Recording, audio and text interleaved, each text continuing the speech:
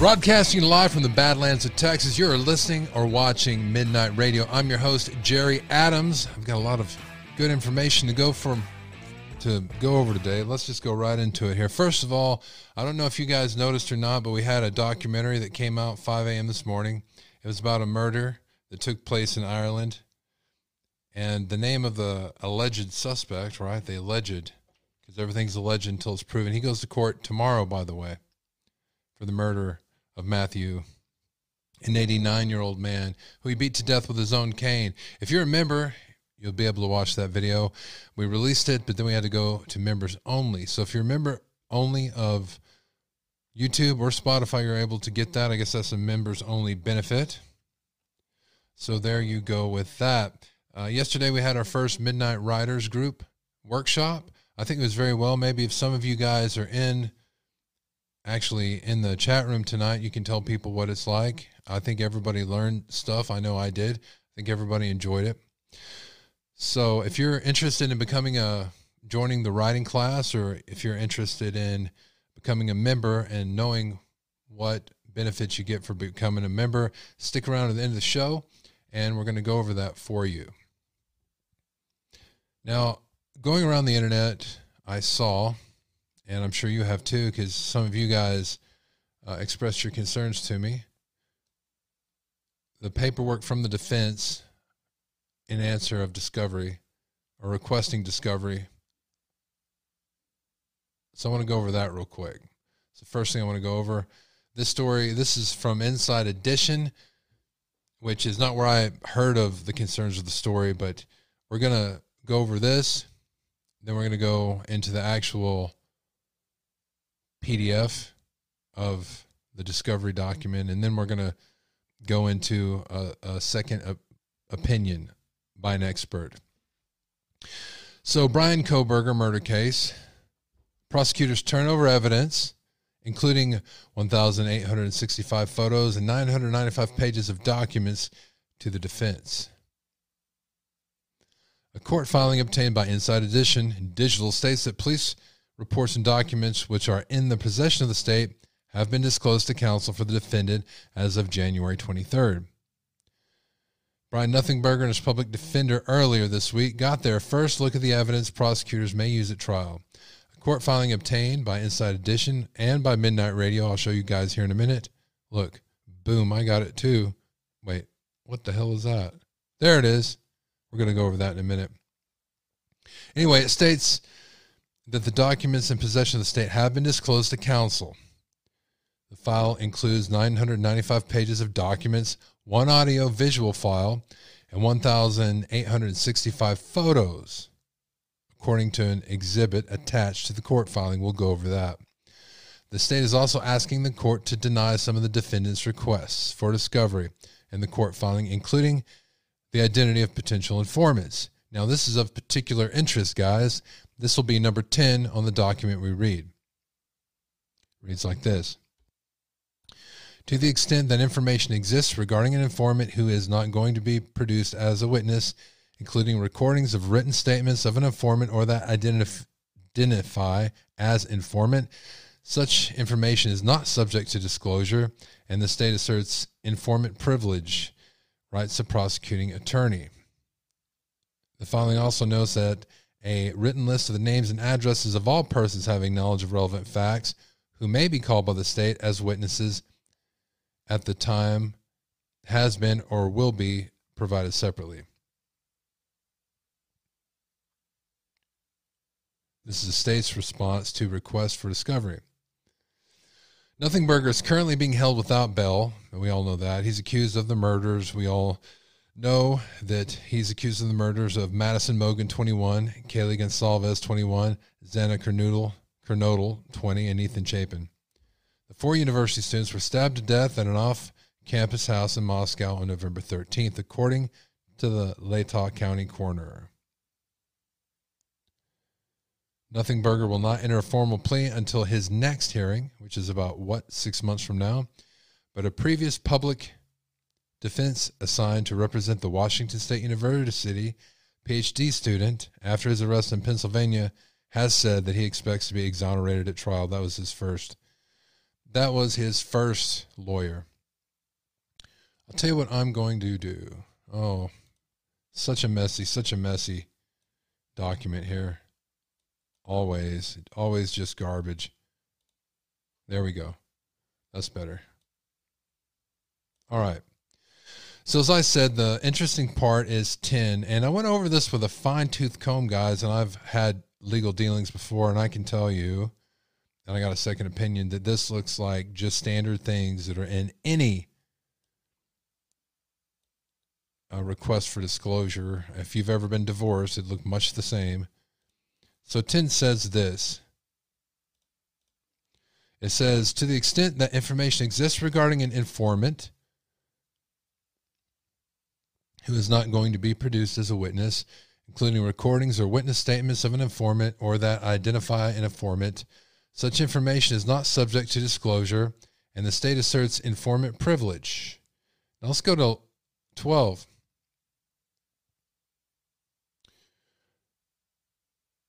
Wherever this response indicates that certain evidence or materials have been or will be disclosed or otherwise made available, such indication should not be construed as confirmation that such evidence or materials exist, but simply as an indication that if such evidence or materials exist, they have been or they will be disclosed or made available to the defendant.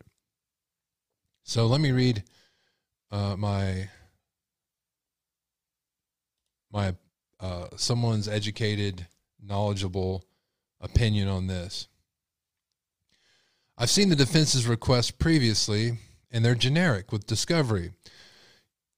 You ask for everything under the sun, and the adverse party objects in every conceivable way. I've not seen anything that looks out of place in terms of what each side should file in this case, and it's all very typical.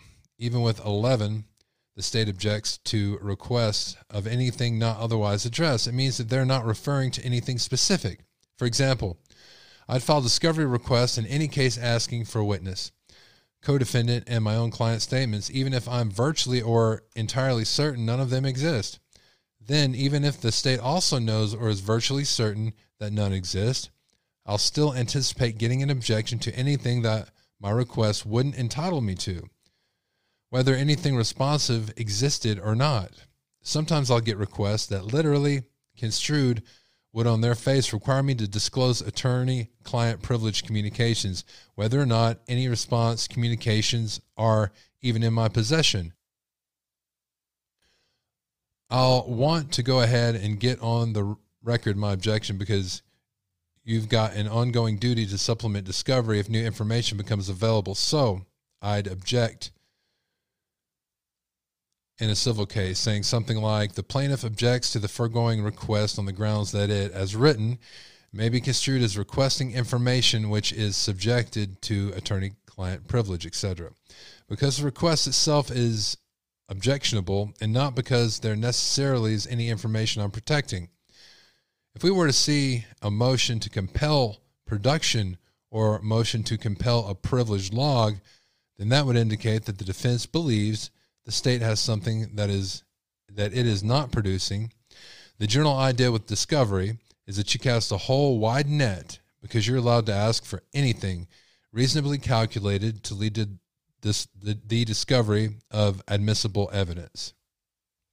So I hope that helps. I hope that clears that up. Moving right along. What is the term? And I know somebody else other than me could Google it because my screen is taken up now. I'd appreciate it. And let me check. Let me look on chat right now. How are you guys doing?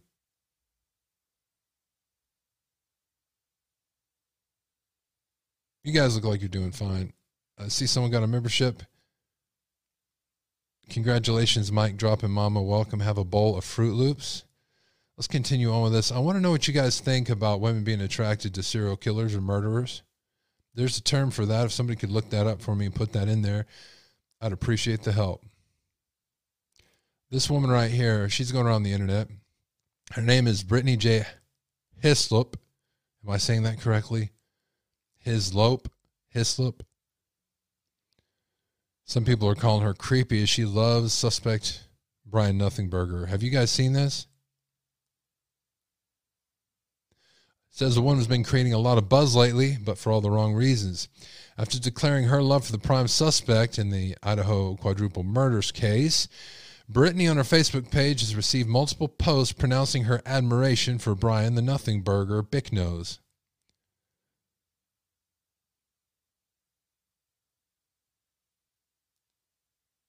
She also apparently has several letters to him. All right. So the term you guys are saying is hybristophilia. H-Y, bristophilia. Hybristophilia. Hooked on phonics work for me. Hybristophilia. Fascinating. I'm not sure. Well, the only reason I'm reading this, even though this is like all over the place right now, and it's not particularly interesting to me. Hyslop, is that how you say it? I'm not interested that she's writing letters, that she's attracted to Brian, or if she's playing a game or whatever. I couldn't give a crap less. But if you actually start looking into her, she's a Fruit Loop, and not a fun kind of sweet tasting, fruity Fruit Loop either. There's something wrong here. And we're going to go into that. We're going to go into that right now. This is just the outskirt of it. Then you look in and you're like, oh my. This 28-year-old PhD student, Brian, has been accused of killing Kayla Gonsalves, Madison Mogan, Xana Kernodle, and Ethan Chapin on November 13th. He's been slapped with 4 counts of first-degree murder and 1 count of felony burglary after his arrest.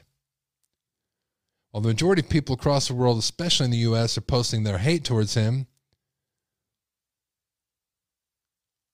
Hyslop has only shared about her liking him.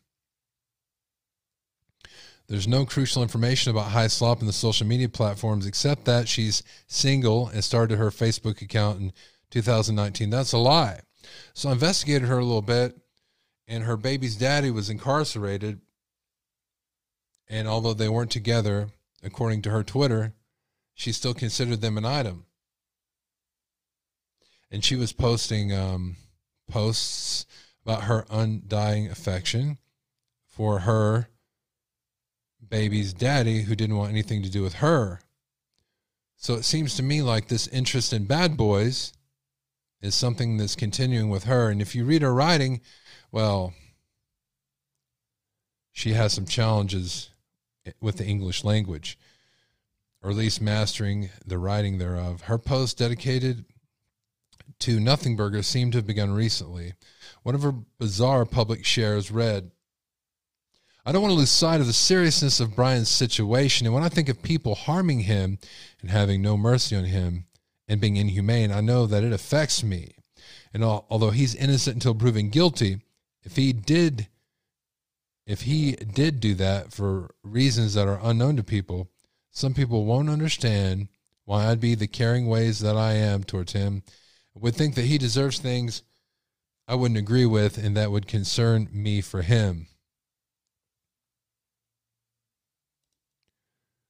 I don't understand what the hell she's trying to say here. Let me read this to you. This is her actual post, and it kind of lets you know where she's at.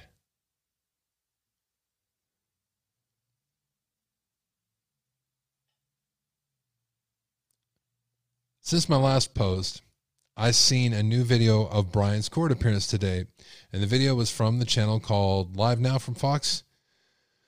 When I seen it, it showed it was posted an hour ago. I hasn't seen anything about it prior to my last post. With what I mentioned in my last post about parents and my mother, I want to say that some people find certain topics like that embarrassing, and some people have experienced at some point in their lives feeling embarrassed of their parents. And holy schmoly, it only has 30 comments, but that is a long thing I'm not going to read for you. But it gets better. Another post from her page said, when it comes to Nothing Burger, whom I've mentioned my feelings for, I feel that even if he wouldn't have feelings for me, and although I know he has bigger things to worry about, I think it's unfortunate that if he doesn't know about me and what I've mentioned on here, that others can know, but he doesn't. What the hell? I've added, I'm someone that if I had the right man for me, that's my perfect match.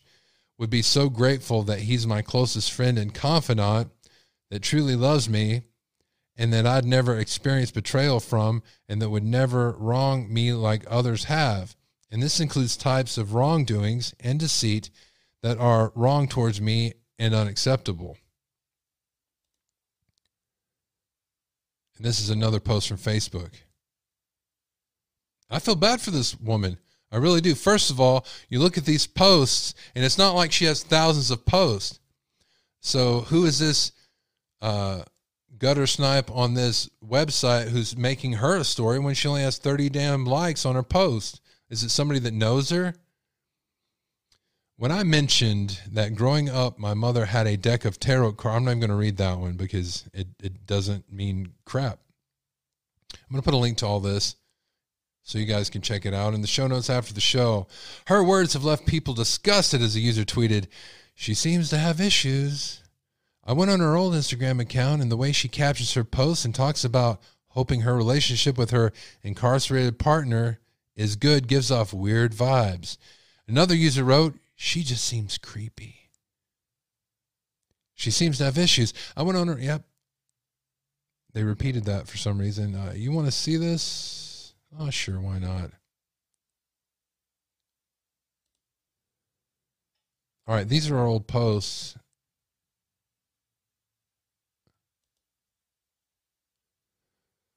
I'm going to put this on the big screen, and this is from 2019, so she's changed.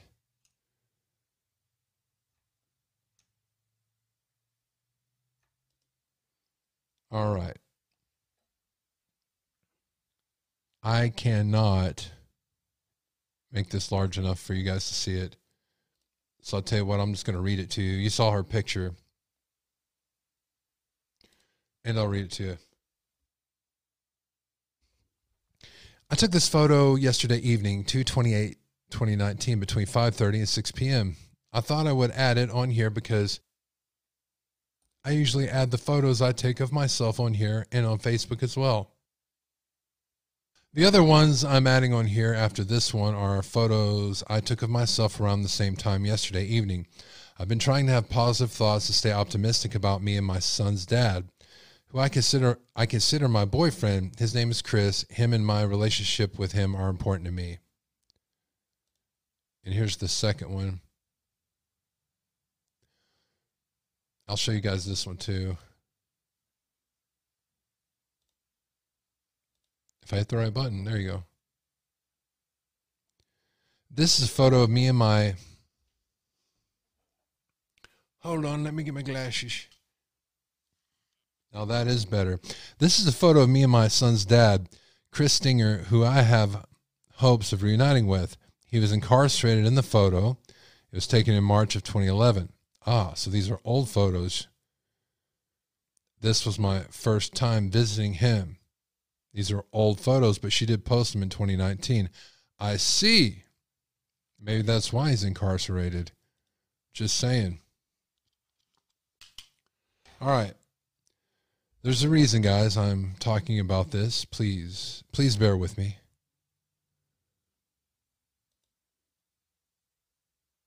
All right. So it seems to me clearly like this woman is having mental issues, and I think she needs to talk to somebody. I don't, beyond being attracted to a murderer, which is, I guess he would be considered a mass murderer. If you look at that in the catalyst of things going in her life and maybe see if she had problems before that, I'm seeing a red flag. I'm seeing maybe a need right now for an intervention. I'm just saying, I don't think people should be putting her up here making fun of her. I see a problem. I see a lack of education and over-socialization. I see an inability for, connection between a real person and a fantasy. I want to know how her child is doing, who's taking care of them and her relationship with her parents. Does she have support in her life? These are questions. I think there's some red flags here, and I think this lady needs help, and I don't think it's funny. So whoever the hell wrote that article was someone I mean, this isn't a national thing.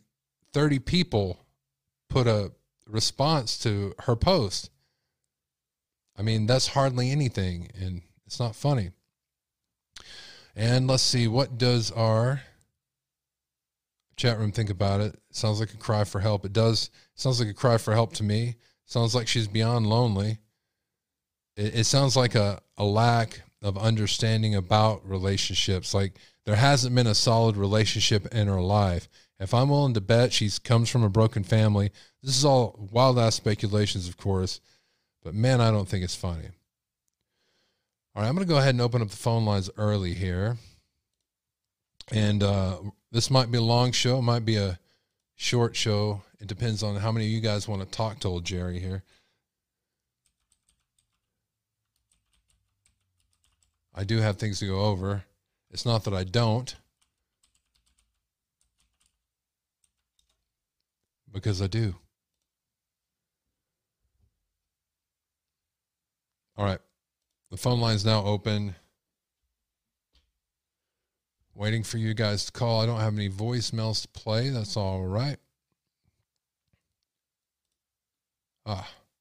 Yeah, I feel really bad for that woman. What could be done about it? Maybe somebody there can go befriend her. I don't know. I don't know. I don't want to say. Hot Ham should call. She should call that lady, or should call me. All right, I do have more information here. Man. Let me look on her Facebook real quick, if it lets me. La la la la la la la la la la la la la la la. All right, let's talk more about your boy. Well, he's not our boy. Nothing Burger, Bick Nose. Oh. If you're in a foreign country, you might not be able to ring me. All right, so Brian. Okay, I already went over this one, didn't I? Oh, good thing I got a phone call then. Midnight Caller Line, this is Jerry. Who am I speaking with? Oh, hi, this is Hot Ham Radio. Hey, Hot Ham, how are you? I'm good. I'm trying not to look at the chat. Why? What's going on? Tell me if I break up at all, because I'm not going to look at the chat. I'm going to walk away. Is Susan bothering you again? I told her about that. She said she's not feeling well. She might have a fever and she might become delirious. I wouldn't know what a delirious Susan would be like. I don't want to know. I don't want to know. I can't imagine. I'm not going to look. But just about that woman, who's writing letters to Nothing Burger. Yeah, I worry a little bit. I'd like to know people's opinion about if it's possible that I don't know if anybody followed the Chris Watts case, which is really toxic. It's a horrible place to go to, but I used to follow it in depth, and I've read like the discovery, and there are all these, every letter is literally photocopied in the discovery. Wow. In the Chris Watts case. So, like, I don't remember if they redacted the names of the people, but regardless, you know what? I don't think they did at some point. I'm not sure. So these letters that were written, they were written to Chris Watts? Yes. And who are they written from? Oh, multiple women. Okay. Multiple women. And this was before the murder? Well, it was after the murders, but it was, I believe, while he was in jail waiting on whatever. I don't know if he ever read them. There's a lot of, I don't want to get into it with the Watts case, right. But like you can Google. So it sounds like you saw something on those letters that disturbed you? You seem like you haven't been the same since you read some of those. What would some of those women? What would some of those women's mother think if they happen to look at that and like, hey, that's my daughter who wrote that? I hope they help them. What about their husbands? You know. Well, actually, it wasn't even all women. It was men. Oh my! You can Google it. No, but I don't think even all of them were. You have to like go into a deep dive on this at some point. Not into the Watts case, but into the letters. Into the letters that were released. I'll put it that were written to him before, I believe, before he put a plea in. It could be Watts case letters, and it's bring your own like bottle of 2018. Exactly. something for the Discord that I could try to put together, but yeah, it's really. I'm a little worried for this woman because this case is looking like it's going to end up with a lot of stuff. Nothing's even come out from the discovery, and it looks like we're heading in a direction where people are going to be dissecting every piece of that discovery that they can get their hands on. And I don't know when that will be. That could be in years from now that we would see that, but. I know the discovery paperwork was very generic and people were making more out of it than it was. Of course, if you don't, nobody will read your story, so. Wait, say that one more time? The discovery paperwork that we just went over was very generic. Mm-hmm. It looked exactly like the paperwork for my first divorce. Yeah, it sure looks that way. So. But you have to look at, well, you have to like really look at everything side by side. You got to look at the request for discovery next to the response for the request for discovery, and look at. I'm really curious. I'm really curious. Are they going to show us some of those things from discovery? Are they going to show us the letters that some people have written him? I wonder. See, I don't know. The Watts case was different because the case was essentially closed a few months after because he took a plea. Uh-huh. Now, I'm not like a lawyer or I'm fairly new to true crime over the past 2 years. So, I have no idea when those will be available and to what extent they'll be available. So, because we don't know what's going to happen with this case, honestly. We really don't know. We have no idea what's going to happen. No. So do you want to In my opinion, we have no idea. You want to tell everybody when they can expect you on the pre-show stream? Oh, yeah. Because I want to get that figured out. Hopefully, my goal is by Wednesday. If there's a show Wednesday. Let's say maybe Wednesday, I'll be DJing the pre-show. All right. DJ Hot Ham. DJ Hot Ham. Hopefully we'll get that ready by then. Yeah, we're working on it. But yeah, I'll let you go. I'll get back in chat. I'm worried about Susan. I don't know what she's been doing in there. Nothing good, I can tell you that. Yeah. She said that her husband said that you and her sound alike. That's why I said I'm the bizarro Susan, or she's the bizarro me. I don't know. I bet you guys could trick me and I wouldn't know who was who. Don't. I just gave Susan an idea. All right. Thank you for calling me. Thank you. Later. I got a question for you guys. This is a poll that was put out on the Moscow Murders section in Reddit, and it provoked some thoughts in me right here. What do you guys think about this? And I'm sure the defense is going to bring this up. Does the DNA found on the snap on the sheath that matches Kohlberger prove that he was in the house at the time of the murders? Note, in a court of law, a jury is asked, consider the totality of the evidence, but this poll asks you to consider a single piece of evidence and determine if a single conclusion can be drawn from it. What do you guys think? Again, the question is, does the DNA found on the snap on the sheath that matches BK prove that he was in the house at the time of the murders? Although it has to be said that the sheath was found in the house next to one of the bodies.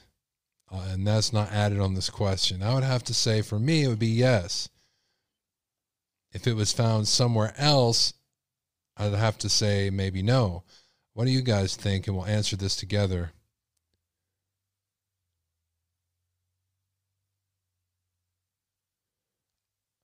If there was no blood on it, they could say it was planted. It would be hard for there not to be blood on it, that's for sure. So I'm going to put yes, and we're going to see what the answer to this is.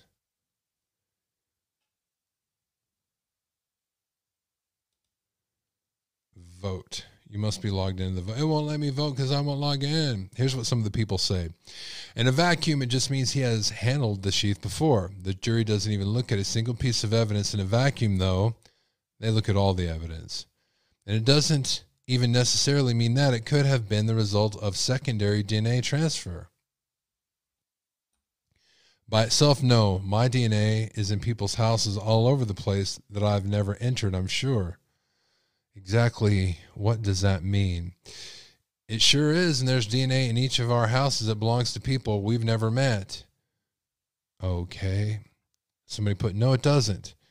And all the yeses are basing their answers on their opinion of all evidence and surrounding events, not DNA evidence alone. Oh, let all the incels unite. Would a jury make their decision based on one piece of evidence? I sure hope not. Someone put LOL. It's the last one I'm going to read here. Didn't I read that the DNA on the snap had 99.9% chance of coming from a son of BK's father? Right. He has handled the sheath before, and the sheath was found beside one of the victims. Just something I wanted you guys to think about. Moving on here. Random on purpose is what this one is called. If the theory that Nothing Burger wanted to murder someone, not crime of passion, etc., is true, it would make sense for Nothing Burger and the 4 victims to be complete strangers. If you were to have the desire to murder, just to murder, and want to get away with it, someone completely random is your best bet. I bet Nothing Burger thought he would completely stump LE. You know, that's interesting. These are people that he didn't know them, but it did look like he was stalking them. Of course, you're going to want to stalk them if you're going to want to know where they are and when they're there. That doesn't mean you know them. So I'm very interested in what some of these people have to say. No disrespect to OP, but I believe what's behind this post is a somewhat widely held assumption. This guy was a genius in his plotting, with everything chosen to leave police flummoxed. Reality was they had their first whiff of BK after only 2 weeks. More likely, he chose his victims based on some deeply rooted anger, resentment, or weird psychopathic, or some weird psychopathology, regardless of if or how much they knew each other. There are plenty of oh, this is like reading Dr. Seuss here. Hold on. There are plenty of ding-dongs in post-grad programs, and these days one can find a post-grad degree available for just about anything. Best way to stump LE is to not leave evidence behind that ties you to the scene of the crime at the time it took place. I'm going to read one more here. I'm going to read the chat room real quick. Somebody says, what I want to know is why it wasn't on his belt. Because I know I'm not there much of a nice person. I'm not that much of a nice person, but I know if I had a knife that was a sheath, I'd put it back in it. Somebody's saying a cop did it. The cops covered it up. Somebody said, did you call in Hot Ham?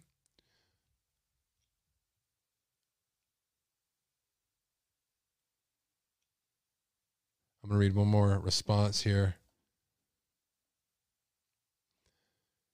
Exactly. Clearly, he wanted to experience the murder, but at 100% random, he could have gone on foot on his own campus, leave phone at home, nonchalantly get in the car afterwards to go dispose of the evidence like he likely did from Moscow.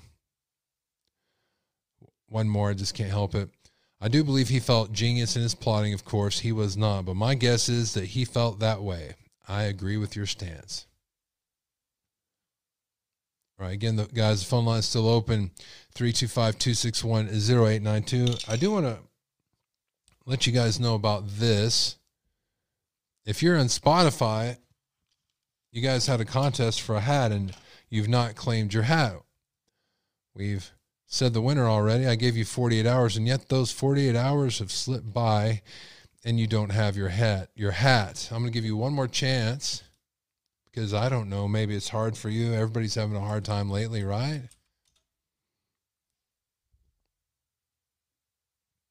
So let me pull your name up again. I'll let you know what it is publicly. Even though I've already done that on Spotify, because I want you to have your hat. All right. The Spotify contest, the contest winner for the hat is Nikki Baker. Nikki Baker, you have 48 hours to contact us on our email, midnightrad.io101@gmail.com. Subject, Spotify hat contest. If you don't, then the hat will go back into the general contest pool and it'll go to somebody else on Spotify. There. That being said, I'm going to move forward here. And I'm going to look on my email real quick because I'm really trying to get Cindy on tonight to tell us about her stories.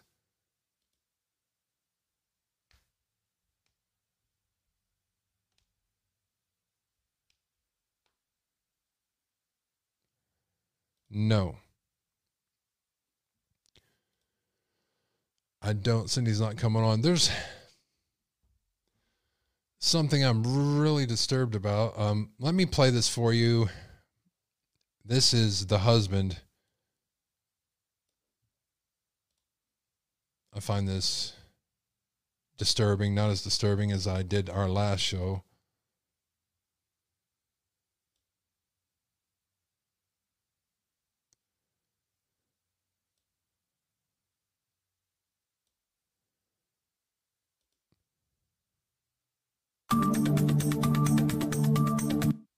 All right, I'll just read it to you.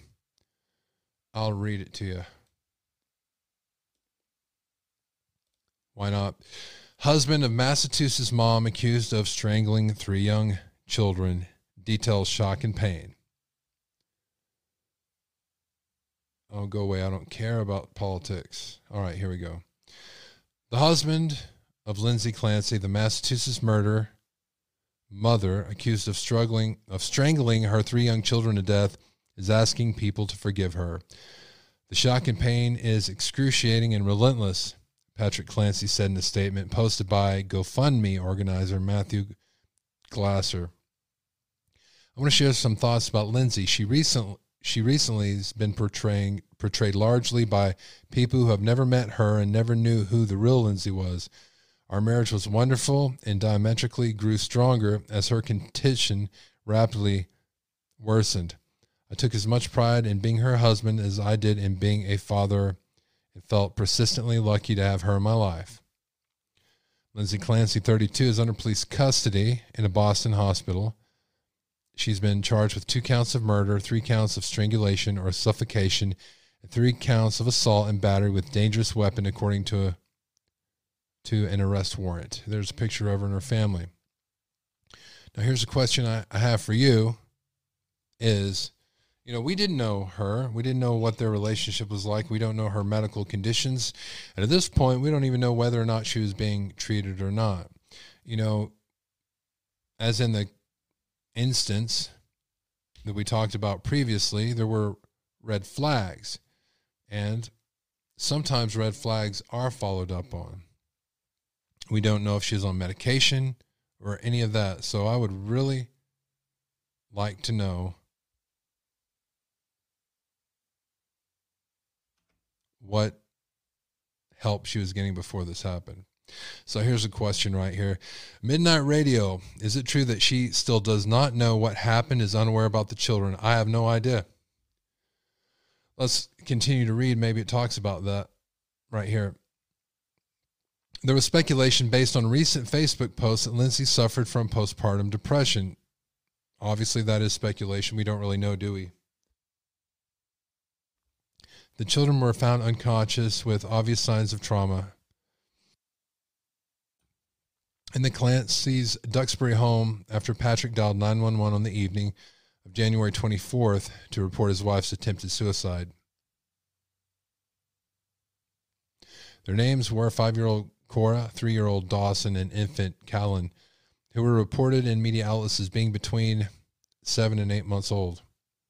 The elder children were taken to the hospital where they were pronounced dead. The infant was flown to Boston Hospital for treatment where he later died. I want to ask all of you, find it deep within yourselves to forgive Lindsay, as I have. The real Lindsay was generously loving and caring towards everyone, me, our kids, family, friends, and her patients. The very fibers of her soul are loving. All I wish for her now is that she can somehow find peace, Patrick wrote. Here's some comments. I'm going to read them for you. The phone line is open if you want to make a comment about this. Perhaps you've suffered through postpartum depression before. Perhaps you did and you made the choice not to do something bad. I'd like to hear from you. As a retired police officer, I've seen the effects of postpartum depression. It is very real. I feel very sorry for the family and strength to them. Somebody says, serious question. Do you have the same sympathy for others that have committed violent acts due to unknown, untreated, or mental health issues beyond postpartum depression? As a retired officer, I'm 1,000% sure you've encountered many. In the early 80s, after giving birth to her third child, a friend was in deep depression. Her doctor checked her into a local psychiatric hospital. Let me get my glasses on again, guys. Damn it, getting old. Damn it. In the early 80s, after giving birth to her third child, a friend was in deep depression. Her doctor checked her into a local psychiatric hospital where she stayed for 3 weeks while I cared for her children. Her husband was working long hours but visited the children in the evening before bedtime. Thankfully, she recovered and was able to care for her children.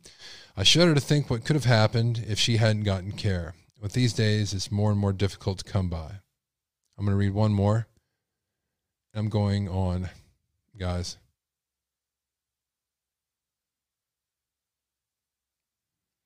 If you guys could call me now about postpartum depression, I'd appreciate it. They say men can get postpartum depression too. I generally feel sorry for this mother and father. To find your life turned upside down must be terrible for the father. I am sympathetic and find that the mother needs to be institutionalized, as when she realizes exactly what she did, then she will be broken forever. Not an easy answer to be found. Here, only grief and sadness. Men feel jealousy. It's bad, Jerry. I don't know. I just thought maybe we could help people by talking about it. I understand it'd be a hard thing to talk about.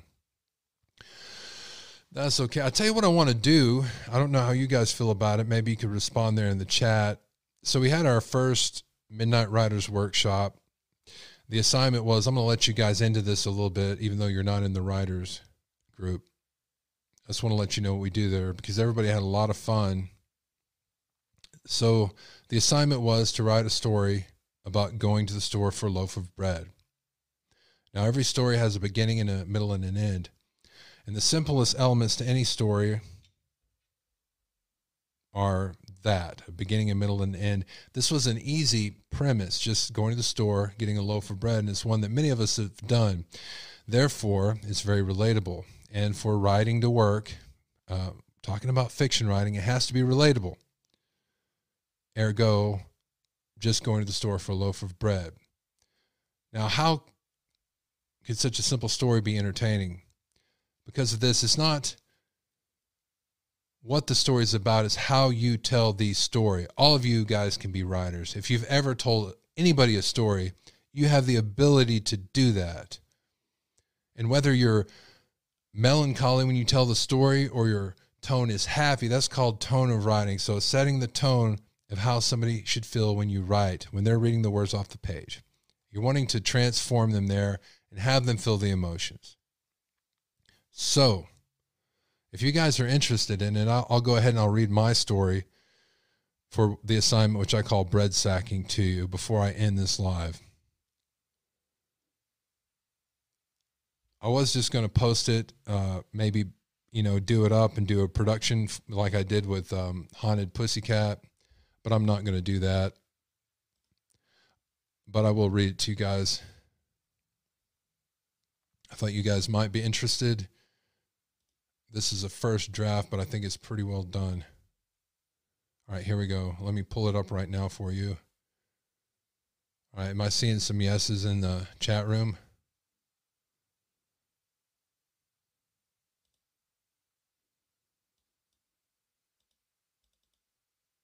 All right, let me pull it up right now.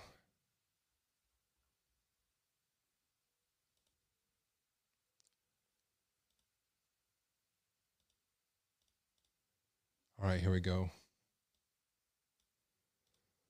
All right.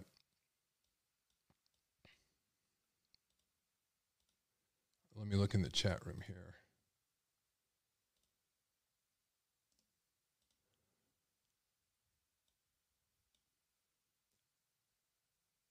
All right.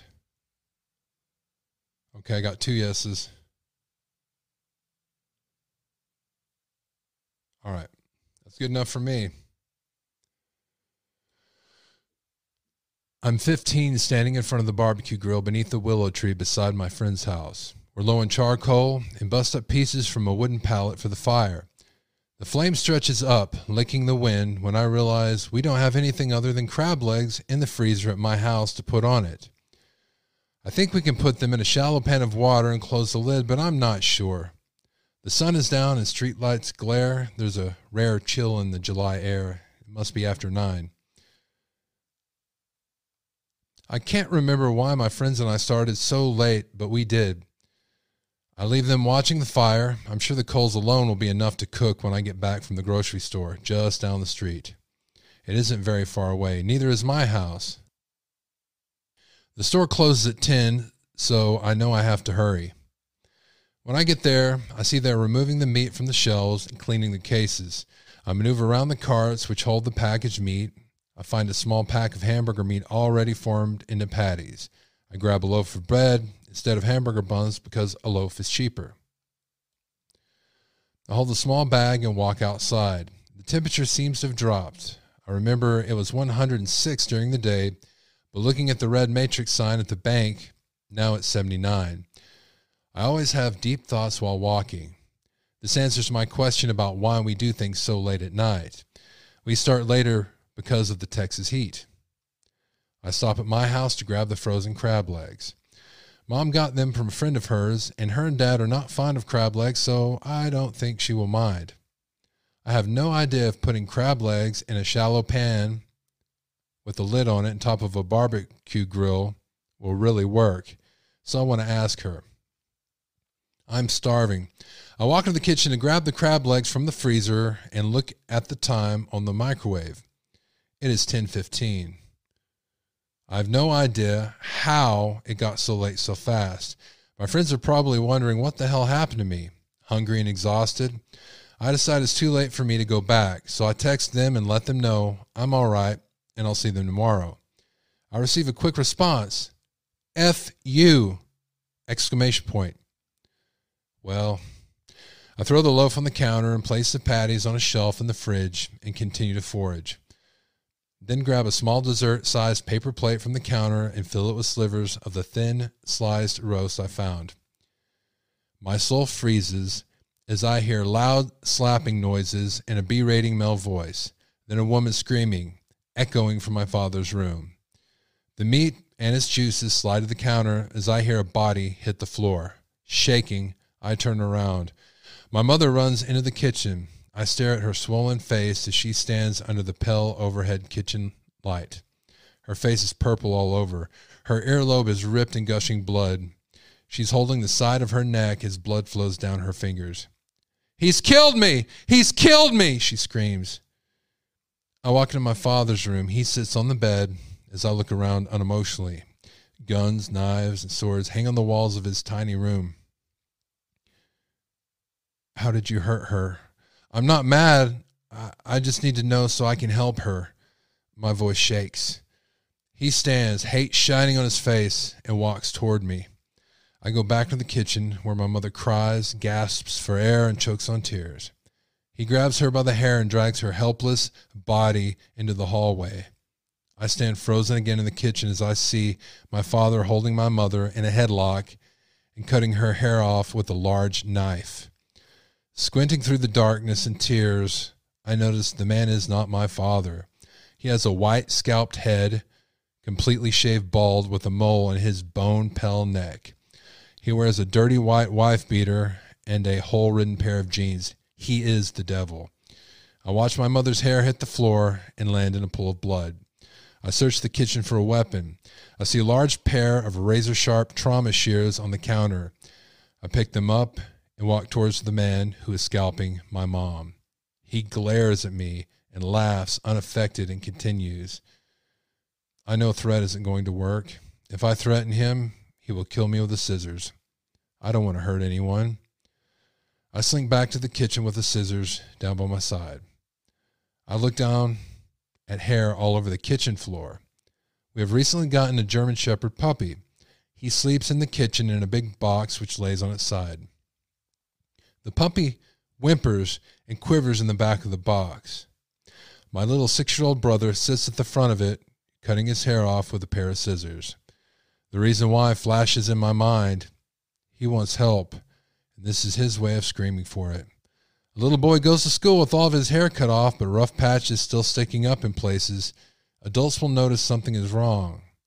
It is a good idea, but this time adults aren't going to notice because it's summer and school is out. Also, the man who stands towering over my mother, who quietly sobs on the floor, isn't a man. He is a demon.